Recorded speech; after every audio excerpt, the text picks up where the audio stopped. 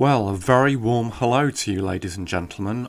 I am back. Yes, the Cheeser has re-emerged from obscurity after a hiatus of several months, and yet again I must apologise for this long gap in transmission. Life taking over and everything as usual, and I won't keep rolling out the excuses. Instead, I'm just going to crack straight on with the topic of today's post, which was a wonderful excuse to re-emerge again and to talk to you lovely people. I am going to be speaking to you about the topic of Eurovision. Right, well, I'm sure you do know, even if you weren't watching it, Eurovision was broadcast last night, and I followed the entire thing with my partner. Now, I was very pleased to see, first of all, that it's kind of gone back to some kind of normality. This year's Eurovision was hosted by the Netherlands, from Rotterdam no less, and watching it, it was great to see a proper studio audience, lots of sort of clapping and cheering and laughter and actual real people there.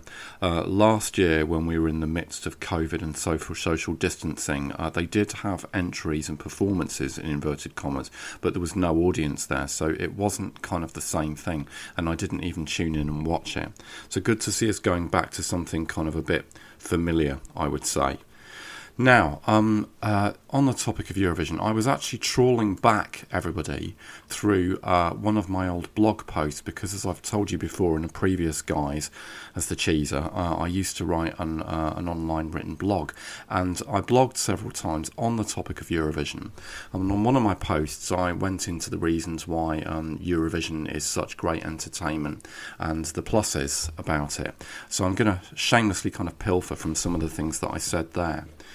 Now, interestingly, the first point that I made here was one of the reasons why it's so entertaining is the melting pot of musical genres that we get from all over the world.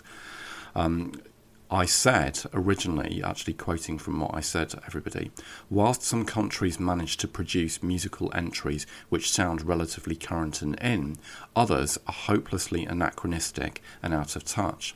The songs sometimes are an embarrassingly obvious, cliched representation of their country's musical style and heritage.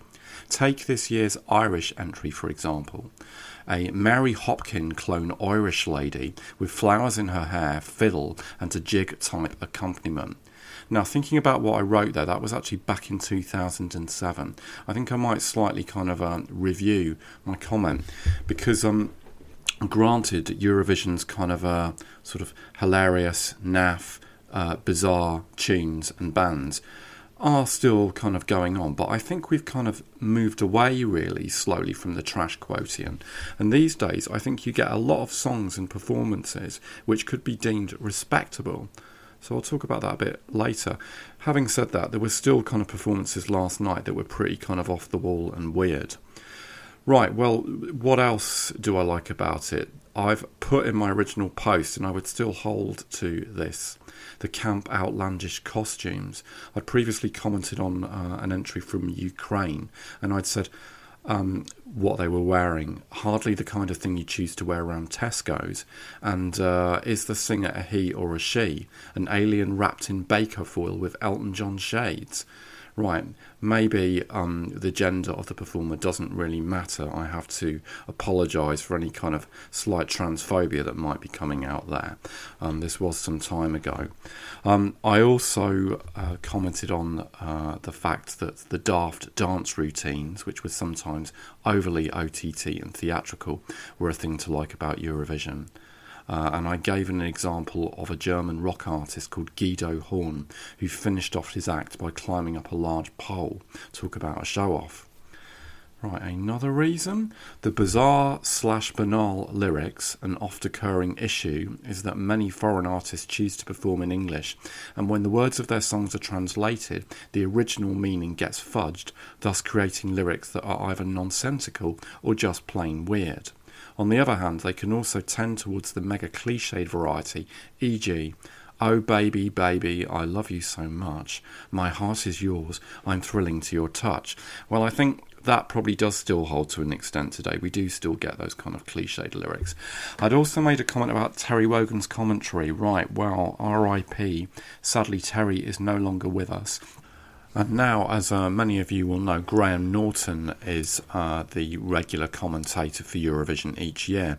Well, I've got to say, he stepped up to the role pretty well, and last night he was showing a good line in humour and sarcasm, so kind of taken up Terry's mantle well there, I think. Alright, what else did I mention before? Well, I talked about the voting spokespeople from each country and how they could be very amusing. Usually a highly glamorous dolly bird and a gentleman in a tux with faux posh Eurodoes English accents and plasticky features and teeth. For example, "Hello Helsinki, this is Sweden." And the last thing that I commented on here on my old post was the voting itself. I said UK nil point, and that's point pronounced French style. Actually, did you know that last bit is apocryphal? Because, of course, when a country casts its votes, it never actually says which countries have been awarded zilch points. We only hear about those countries which scored real points. The rest is a process of deduction. Well, I don't think that's actually true anymore, because watching it last night, I'm pretty sure they were saying which countries got 0 points.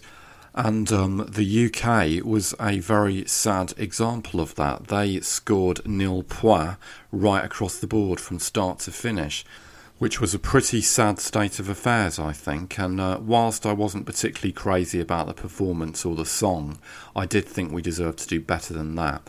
However, there is probably a political reason for that. Maybe I'll mention that later. Now, time to actually discuss last night's performances. I thought I would start by talking about the bands, artists and songs which I liked the most and which I would put top of the list. And then I'm going to move on to the ones which maybe wouldn't have made the cut but were nevertheless still entertaining in some shape or form. So let me start with my fave raves, everybody. Well, top of the list for me, guys, was Israel. Their entry was a song called Set Me Free by a singer called Eden Arlane, an amazing looking lady, actually. I loved what she'd done with her hair. It was kind of like a sort of, it was kind of like in braids, but up in almost sort of like a headdress kind of style. Now, the song itself I thought was great. It was poppy, it was retro, it was funky. The production and the style reminded me actually very much of Dua Lipa and her recent album Future Nostalgia, a very kind of similar sound there. Great album too. So really liked that. I also really liked her cute male dancers. They flanked her very well. And the song as a whole had a really good hook. There was a great chorus, so top of the list for me. Okay, well, next, Russia. Right, well, they did a song called Russian Woman, and the group were called Maniza. I think that's how you pronounce them. Now, sort of on first kind of sight, they seem to be your typical crazy Eurovision act, but appearances can be deceptive. Now, the lead singer, she came on stage in what can only really be described as a kind of a Russian-style dress that looked like it was crossed with a Dalek. It was huge. She was gliding around the stage here, this voluminous dress. But then suddenly, kind of midway through the song, she stepped out of the dress and revealed that she was actually wearing a boiler suit underneath.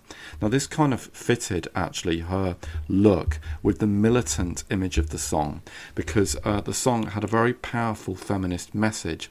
It was all about what it was, you probably got from the title, what it was like to be female in Russia, and the importance of asserting yourself and being creative and being yourself. And this message was reinforced by a very clever use of a video they had as a backdrop, which showed lots of different images of different women from different places and presumably social classes in Russia. The song itself, style-wise, it was kind of a bit of a rap, but when they got to the chorus, there were these amazing choral bits. I thought it was a very good, powerful song. It was a bit of a stomper, but as I said, it had this strong feminist message, which was great for Eurovision and great to put it out to the world. Okay, next one, Malta.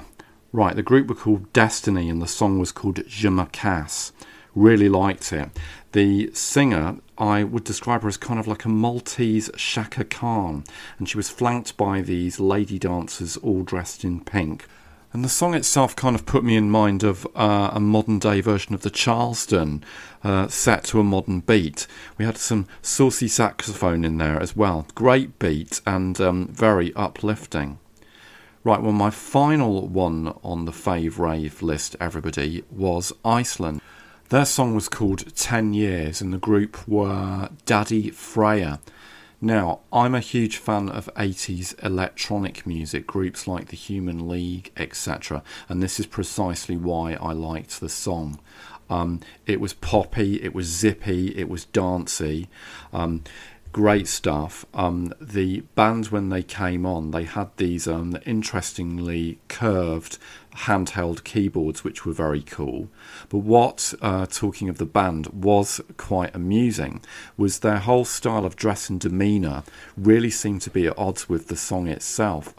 The band were quite static on the stage, and they were dressed, well, okay, in these jumpers with Lego style images of themselves on the front. Maybe not very sexy, but funny. They had this kind of old school style about them. And I mean old school, like slightly kind of old people, but it didn't quite go with the song. But that was sort of the amusing thing there, I think, really. Quite weird, but fun. Right, time to move on to the rest of the entries. Not all of them, though, I hasten to add, just the other ones that for me were of note. So, Lithuania. Now, they were actually comparable to Iceland's entry because their song had this electronic thing going on as well. But Mr. Graham Norton, his aforementioned sarcastic comments, made a very humorous remark about them. He said that the group looked like people from your IT department dressed up as steps at a Christmas party, which I think was pretty spot on. They were wearing, the group, these yellow outfits, and one of the dancers was wearing knee-length shorts. They did look a bit like the Iceland group, people sort of looking a bit nerdy, desperately trying to be cool. At several points in their performance during their routine, they were actually hopping across the stage. The song itself wasn't bad. I quite liked the electronic thing, as I said. Right, now sticking with the weirdness quotient, Ukraine, and another funny comment from Mr. Norton. He said that the lead singer appears to be wearing Orville, if you ever wondered what happened to him. Now, for those of you who don't have the faintest idea who Orville actually is, I will briefly explain. Orville was a duck, a puppet that was operated by a ventriloquist called Keith Harris. Started off back in the 80s, I think, here. He was a green duckling who didn't wear anything but a nappy with a large safety pin on the front, and he spoke with a kind of falsetto Yorkshire accent. Now, at the time, I remember kind of hating him and hating the show. He was a very cloying character, but you did sort of feel quite sorry for him because he actually had kind of low self-esteem. Anyway, that was what Graham Norton was referring to there. Now, as for the song and performance itself from the Ukraine, I wasn't too keen on the singer's voice, and there was this bizarre thing with a guy on a piccolo, whilst the rest of the group were playing guitars amongst what looked like a load of mini Christmas trees. So that was really quite strange. Now, yet another one on the typical Eurovision weirdness list was Germany, and their entry was from a group called, it's either Jendrik or Jendrik, I'm not quite sure how to pronounce them, and the song was called I Don't Feel Hate. Yet again, old Graham came out with an amusingly apt comment. He said that the band's song, it was like something that you'd hear on a children's educational programme, which again I think was very true. Now, the song's lead performer and singer was quite a cute-looking blonde guy here, who carried the song along. The style of the song, well, a bit of a bizarre hybrid. It started off in this kind of jolly skip-along style. Again, a bit sort of Charleston-esque, actually. But then it kind of segued into these bizarre, smashy, rock-type bits, a real weird kind of mix. There was also, he was flanked by the dancers, the singer. There was this woman dressed in this bizarre, she had like a giant hand costume with a pointy finger. She was actually inside the hand and she was playing a horn at the same time. Oh dear God, very, very strange, but funny too. So what is left to discuss? Well, there was a bit of rock on the agenda. Finland did a heavy metal grunge style number, complete with lots of fires exploding on the stage and long-haired gothic hippie performers.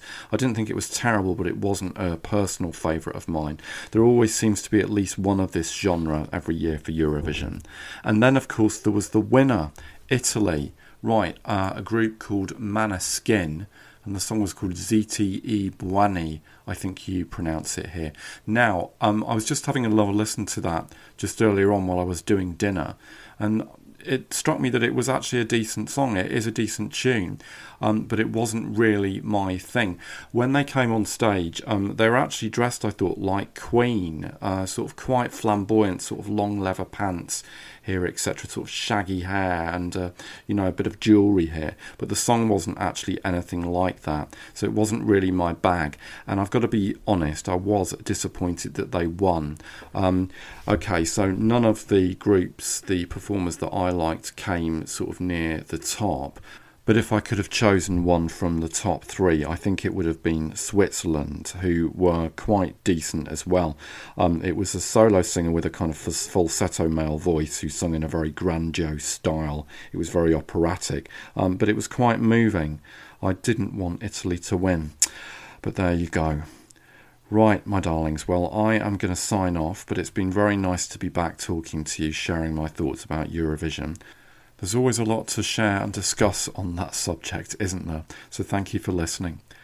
Right, everybody, well, I will be back again very shortly, and in my next post, I am planning on talking to you about a novel which I recently read, and I think this is going to be the first time that I'm going to discuss with you reading matter. It's a book called Rainbow Milk by an author called Jesse Mendez, a gay author.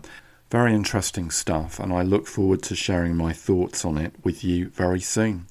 So take care, everybody, and have a great week. Bye for now.